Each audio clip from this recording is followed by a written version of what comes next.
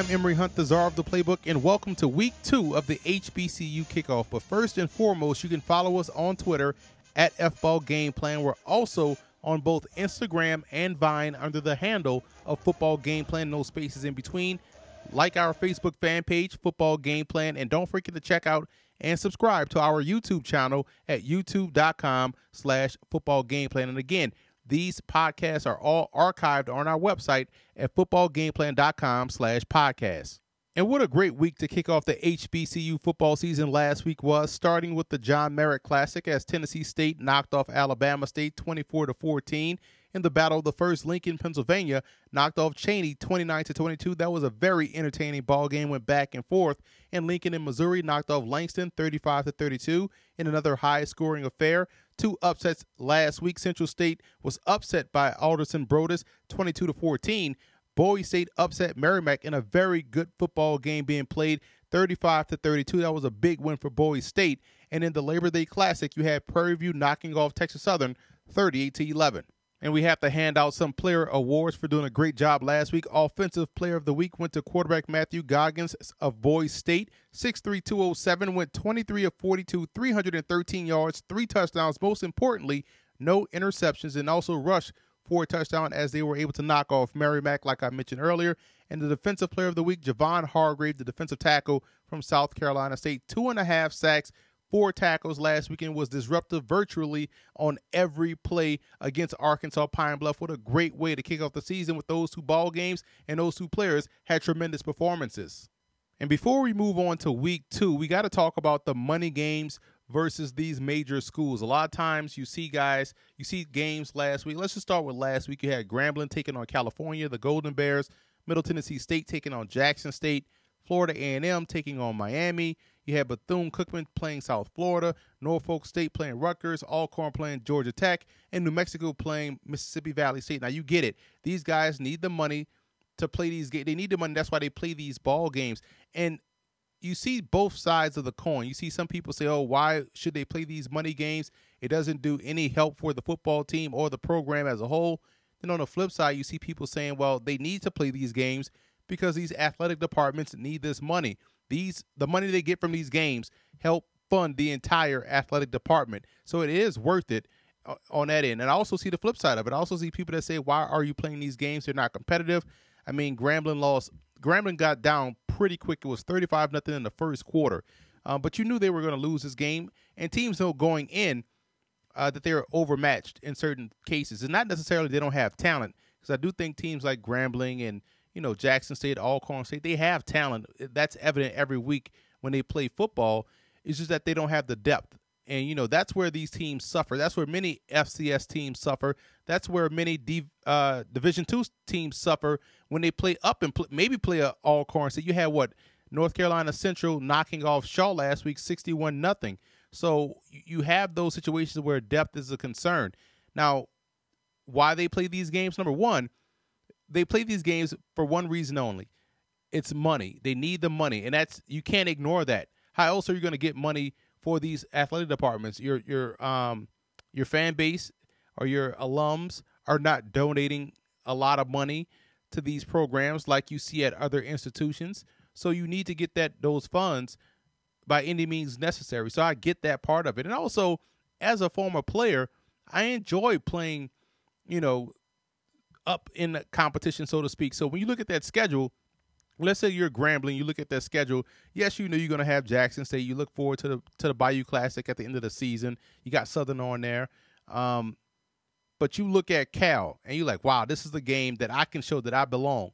So you look, the players want to play these games because it's a chance to measure up against the upper echelon of what they consider to be upper echelon of college football. So no player would not want to play the best programs out there, because a lot of players tend to feel slighted that these schools probably didn't recruit them, so they're going to go out there and play 100%. And who knows? You never know what happens on any given Saturday. So that's the biggest key, I think, from a player's perspective on what they look at when they see these money games. Now, the fans may not like it because they're really uncompetitive. I mean, New Mexico knocked off Mississippi Valley, 69-0? I get that. But Valley is not that good of a football team as of yet. Maybe they'll get better in the future, but that's a mismatch on paper. I actually thought Bethune-Cookman was going to put up a better, fight versus South Florida. I also was interested to see how FAMU was able to compete against Miami. I was excited to see Jackson State and Middle Tennessee State. I thought those were going to be some really good games because I think those teams have some talent. Alcorn, Georgia Tech, you know how that was going to go because of the option attack, although I thought Alcorn will come out and play some inspired football because they have some talent offensively on the offensive line. Their tight end is pretty good. Their quarterback, John Gibbs Jr., is excellent. So I thought that game was going to be competitive. But, from a fan's perspective, I get it. But from a financial perspective, I get it as well. I think that's most important. Until someone comes up with a solution to help, pour money into these programs, maybe the alums become better donors. Maybe businesses get behind these athletic programs because that's where you see the biggest mismatch on the field. From the uniforms, from the weight program, from the travel. We heard about that ad nauseum a couple of seasons ago with Grambling. That's where the biggest issue is, and that's why you have to play these money games. You have to do it. It's a way of life. You see teams at the FBS level play money games. I played at Louisiana Lafayette, and we had money games. We played Texas, LSU, went out west to play Arizona State. You play those money games because you need that for your program. Now, granted, looking at Louisiana Lafayette now, they've won a lot more than when I was there. So they've won a lot more, so they have a little bit more prestige. So they may not have to go all the way out to, USC and play USC. They can stay regional. They played Kentucky last week. So I guess as you start to, get these money games and start to reinvest it within your own program, donors start to donate, and now you're starting to build a nice nest egg for your athletic budget, and that way you can then start to get better weight program, recruit better players to come in there, get better amenities around these guys so where they can start developing physically. I think that's when you're going to see the tide turn. I think that's what happens at these schools, let's say like a North Dakota State, or a Boise State when it was at the FCS level. So it can be done, but you need money to make all of this happen, and that's why they play these games. So that's my thought on the money games. I thought that was a big topic around Twitter, on the web. So that's my thought on the money games versus these major programs. And when we come back, we're going to dive into some of the games of the week for week 2.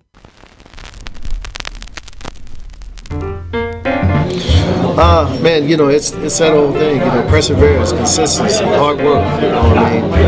My goal is to put the same work into, my businesses, my family that I put into football, and I've been running with that mantra since I got married back in '97, that if I'm going to have a successful marriage, I got to, the same hard work and same consistency and discipline I had on the football field, I got to put in my marriage and with my kids and with my businesses and all that. So it teaches you a lot, man. How to deal with your fellow man and not look at his color, but look at what he can do for the overall good of what you're trying to accomplish. So sports to me in general is just an incredible deal when you talk about football specifically because of the closeness of guys. I just believe it's an amazing sport.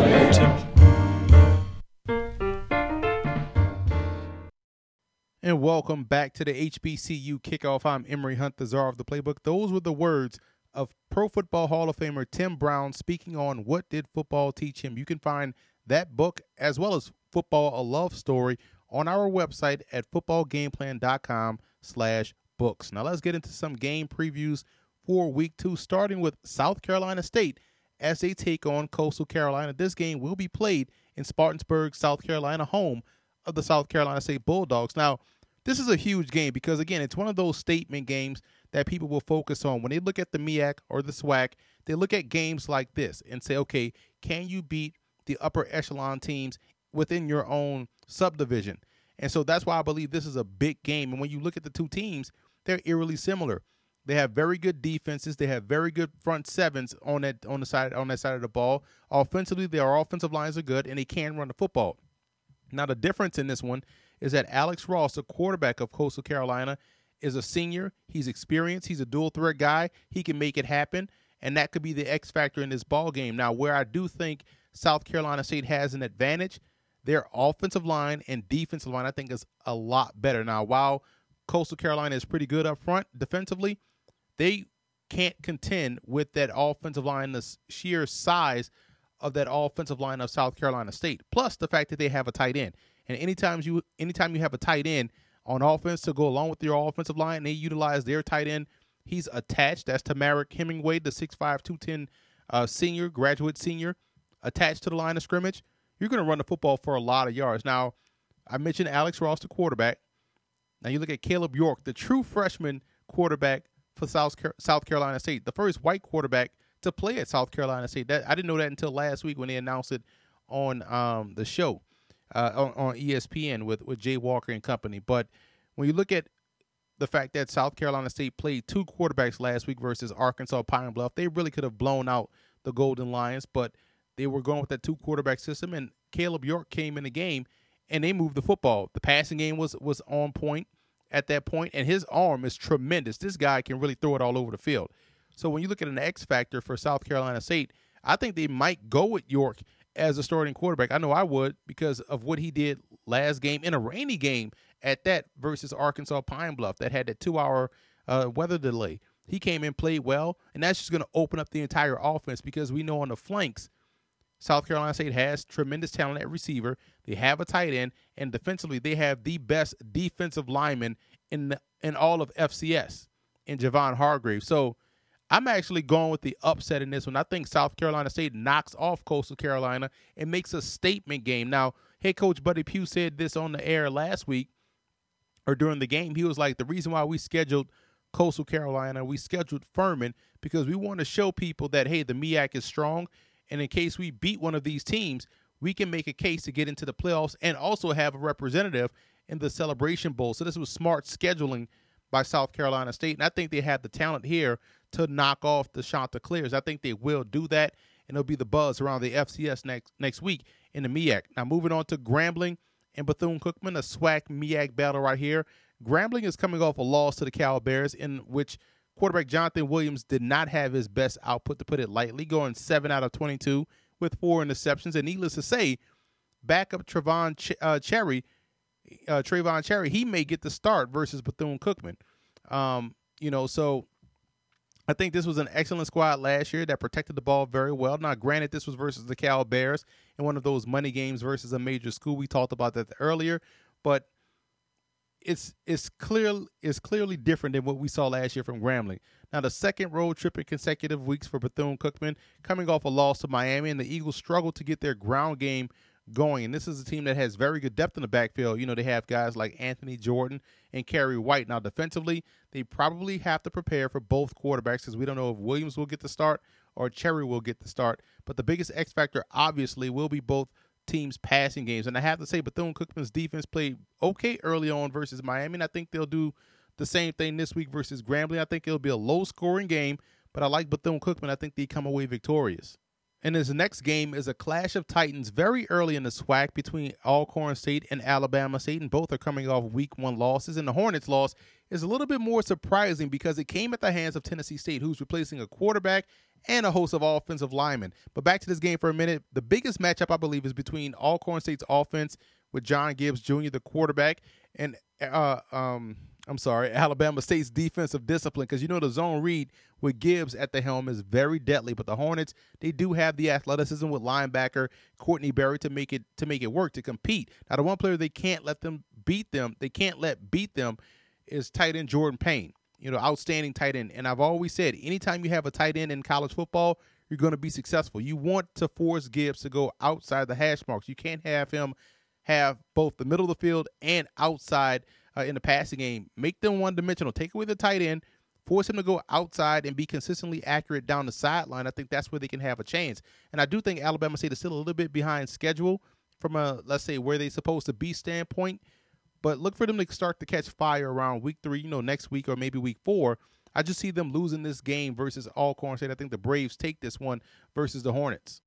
Big game here in Division II between St. Augustine and Virginia Union. The Falcons are coming off a loss to North Carolina Central, and everything that they do or want to do is predicated on their ability to run the football. And the Falcons do have a talented tailback in Roderick Davenport II, but when he's stymied or stopped, they could struggle on offense. Now, on the flip side, you look at Virginia Union in this ball game. They're coming off a win versus Brevard, and we know the Panthers are a run-heavy squad that's efficient in the passing game. Now, where they got fortunate last week, or lucky if you want to call it, was on third downs. Going 4 out of 12 on third downs is not a good look for any offense, especially for a ball control offense. You're supposed to be at 60 to 70% in third downs, on third downs, if you're running the football like they do at Virginia Union. I think this week the challenge will be in the secondary. I know I just mentioned a lot of what St. Augustine wants to do comes off their ground game, but let's not kid ourselves. The Falcons do have talent on the flanks like Jamal Parker, an outstanding receiver, and I think they'll be able to slow down the Falcons offense. I like Virginia Union in this game. St. Augustine is looking for its first victory over VUU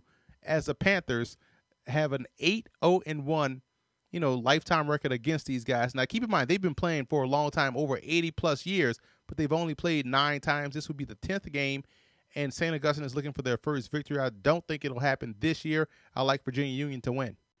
Next, we have Jackson State taking on Tennessee State in the Southern Heritage Classic, and I'm excited to see these two teams play because they have two really good defensive attacks. Despite losing a lot of talent, Tennessee State showed last week versus Alabama State that they don't just rebuild, that they reload instead. And they got very good, efficient quarterback play from O'Shea Ackerman Carter, who's the new starter now replacing Jeremy German. And the Tigers defense frustrated the Hornets offensive attack and now face Jackson State's offense with standout quarterback, Lamontez Ivy at 6'3", 215. I spoke about him last week, and I thought how Jackson State was a sleeper team in the SWAC. Now, what you like to see them do is become much more balanced. Now, granted, the game got out of hand pretty quickly last week versus Middle Tennessee State, but moving forward, you want to see if the offensive line and the running game, or the running backs of Jackson State work together in unison and get that ground game going to help those guys develop that balance. Now, I would also keep an eye on linebacker Javante Jones. I think he has a really bright future ahead of him. Tremendous player on the back end, at the second level. But look for Jackson State to end their 3-game losing streak versus Tennessee State. I think Jackson State's defense will rise to the occasion Saturday and knock off Tennessee State in the Southern Heritage Classic. Another classic game here. This time it's the Whitewater Classic between Albany State and Tuskegee. So it's a big SIAC game between these two programs in the Whitewater Classic. And Albany State is coming off a tough loss versus Valdosta. That, in my opinion, that's one of those statement games that you want to see a program like Albany State be able to take advantage of and win. They had their chances. So, that was a tough loss. But you have to be impressed with the defensive effort that they showed last week. That bodes well for them moving forward throughout the rest of their season. They really stifled an explosive Valdosta State offensive attack and getting 6 sacks on the day in the process. Now, offensively, they have to avoid that slow start. And the Tigers, on the other hand, they blanked Clark Atlanta last week 26-0, shut those guys out. Now, despite not winning the time of possession, despite having 11 penalties, which is unheard of, the Tigers killed it on the ground with 138 yards rushing. So the same rules apply for Tuskegee as well. Your offense, while efficient, it can't afford a slow start. So I think this is going to be a low-scoring game, quite honestly. And when you look at Tuskegee's quarterback, Kevin Lacey, obviously he has to play better this week. He went 9 for 20. That isn't good enough to beat anybody. Especially a team like Albany State. So he really has to pick it up in the passing game. Now, these are two really strong teams, and not just in the SIAC, but also in Division II, I think, overall this season. So I think when you look at Albany State, I think they finally get revenge versus Tuskegee, as last year's game, as you saw, plenty of missed opportunities, dropped touchdown passes in the end zone by Albany State. I don't see that happening this game. I think they get revenge and knock off Tuskegee in what probably will be another low-scoring, very close game between two outstanding football programs. And finally, in our Games of the Week preview, just going a brief wrap around the HBCU landscape, we have Fort Valley State taking on the Lane Dragons. And this is a battle between two young football teams. And I think ultimately what this one will come down to is whether or not Fort Valley State can make Lane beat them throwing the football. You know what the Dragons want to do once they get off the bus. They want to shrink the ball game with their ground attack, force you to maximize your own offensive possessions, in which you then begin to press and you make a mistake, and then they ultimately capitalize on it and beat you on the field. Now, I like what I saw last week versus Delta State from Fort Valley State and their freshman linebacker, Leon McQuaker. He's going to fill out his frame. He's about 6'2", 200 pounds, but the raw athleticism is definitely there. I think he's going to be a monster for a long time for this program. And look for Lane to get out of their comfort zone early, because I think the Wildcat defense has the athleticism and the talent to clog up those running lanes and force them to try to throw the football, and we know that gets them out of their comfort zone, which is why I think Fort Valley State will win this ball game. Look for their quarterback, Otis Brown, who's a dual-threat guy, to lead them to victory. I think he's going to have a huge day for the Wildcats. Now, when we come back, we're going to take a look at some of the pro prospects to watch this week on the HBCU schedule. What's up, NFL fans? I'm Emory Hunt, the czar of the playbook, and don't forget to check out and purchase your copy of our latest football game plan book, Stiff Arming Football Myths. We have these available in both PDF and paperback form. And welcome back to the HBCU Kickoff. We're on the back end of the show now. We're going to talk about some pro prospects to watch this week. I gave you 5 last week to check out. Here are 5 more that you want to keep an eye on, starting with quarterback Lamontez Ivy, 6'3", 215. He's a junior. You want to keep an eye on him. I love the way he throws the football. Last year, he threw 14 interceptions. I think he's going to cut that number down a little bit this year and hopefully start to elevate his name in the minds of scouts and player personnel decision makers as he moves into his senior season. But I do think this game versus Tennessee State will be a nice showcase game for him. He did solid last week versus Middle Tennessee State, but this is a game where you want to see him definitely take those progression steps moving forward and become a factor in the SWAC for his football team. Now, the second guy we talked about earlier in the podcast, Roderick Davenport II, 6'1", 200 pounds. And what I like about his game is that he has good patience for a runner. He could possibly add weight. I think he could probably be a fullback at the next level. He's 200 pounds. I think he has a frame to grow to be about 225, 230, maybe a fullback type at the next level. But I do think he has to be able to break more tackles and work through contact better. That's what I'm going to be watching for this season and next season, a guy that runs the football very well coming out of St. Augustine. Now, the third one is tight end Tamarick Hemingway of South Carolina State. We talked about him earlier as well. He has really good athleticism. He's built more like a wide receiver. He's 6'5", 210. So he's a little angular. He's a lean guy. But by him playing in line, he's a physical player. So I think when you look at where he projects as a pro player, I think he's more of a quote-unquote inside receiver because of his blocking ability, how the Saints utilize Marcus Colston. You want to keep him on the inside, going against those backers, banging against those outside backers, working against a strong safety. I think that's where he can have some success. And he's a really good receiver. So I'm excited to see him moving forward, progress. I don't think he can put on weight, though. That's why I think he's more of an inside receiver as opposed to a tight end, a more physical receiver, because I think his body frame has maxed out as far as how much weight he can add on. Next, we look at Virginia Union offensive lineman Addison Hayes, 6'2", 314. He's a senior. He has good initial pop off the ball, and I think that's a great part of an offensive lineman. You want to strike first and strike hard, and he does a great job with that. He has good strength, good point of attack strength. Now, I want to see him, develop a mean streak. I think a lot of times he doesn't finish blocks. You don't want nice offensive linemen. You want an offensive lineman that wants to bury you within the ground. He wants to put you inside the dirt. So I think he has to learn how to finish and become a little bit more mean. And that all ties into a lot of what he doesn't do technique-wise. And not to get overly critical right now because we haven't really evaluated these guys just off the, 2 or 3 game glance. His legs have to keep moving upon impact because guys can slip his blocks. So once you make that initial pop, that initial punch, which is really strong, keep your legs moving, and then you can drive guys into the ground. And the fifth person is Miles Grooms out of Hampton, 6'4", 250. He's a defensive end. He's a senior. He's been on the radar for us since his sophomore season. So I'm looking forward to seeing how far he has come in this game from a development standpoint. He plays with great length. He plays the run as well as he does the pass. I think he can even be an outside linebacker in a 3-4 defense. Right now he's playing with his hand in the dirt. Now, here's the thing. When you're a 6'4", 250 guy and you play with great lean and great length, you want to see how well he can drop in the coverage. So this game, this week, I'm going to be looking to see how well he's moving off his feet. If plays are going away from him, how he's chasing those down. If they're dropping him in coverage and like a zone blitz look, those are the things I want to keep an eye on this week while I'm watching Miles Grooms out of Hampton. But he's a tremendous player. All 5 of these guys are tremendous players, and that's your 5 pro prospects you want to watch this week in HBCU football.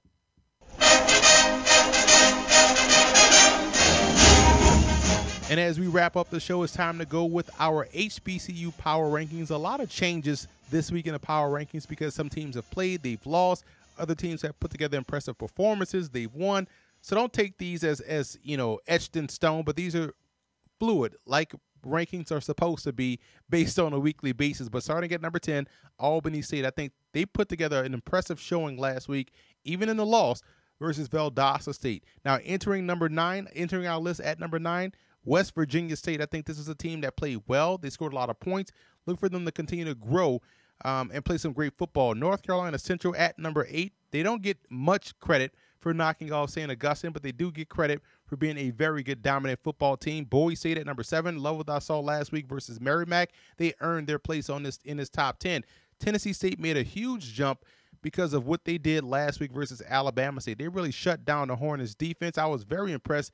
Again, a team that lost a lot of talent offensively on that offensive line at quarterback, and they picked up right where they left off. That's a really good program.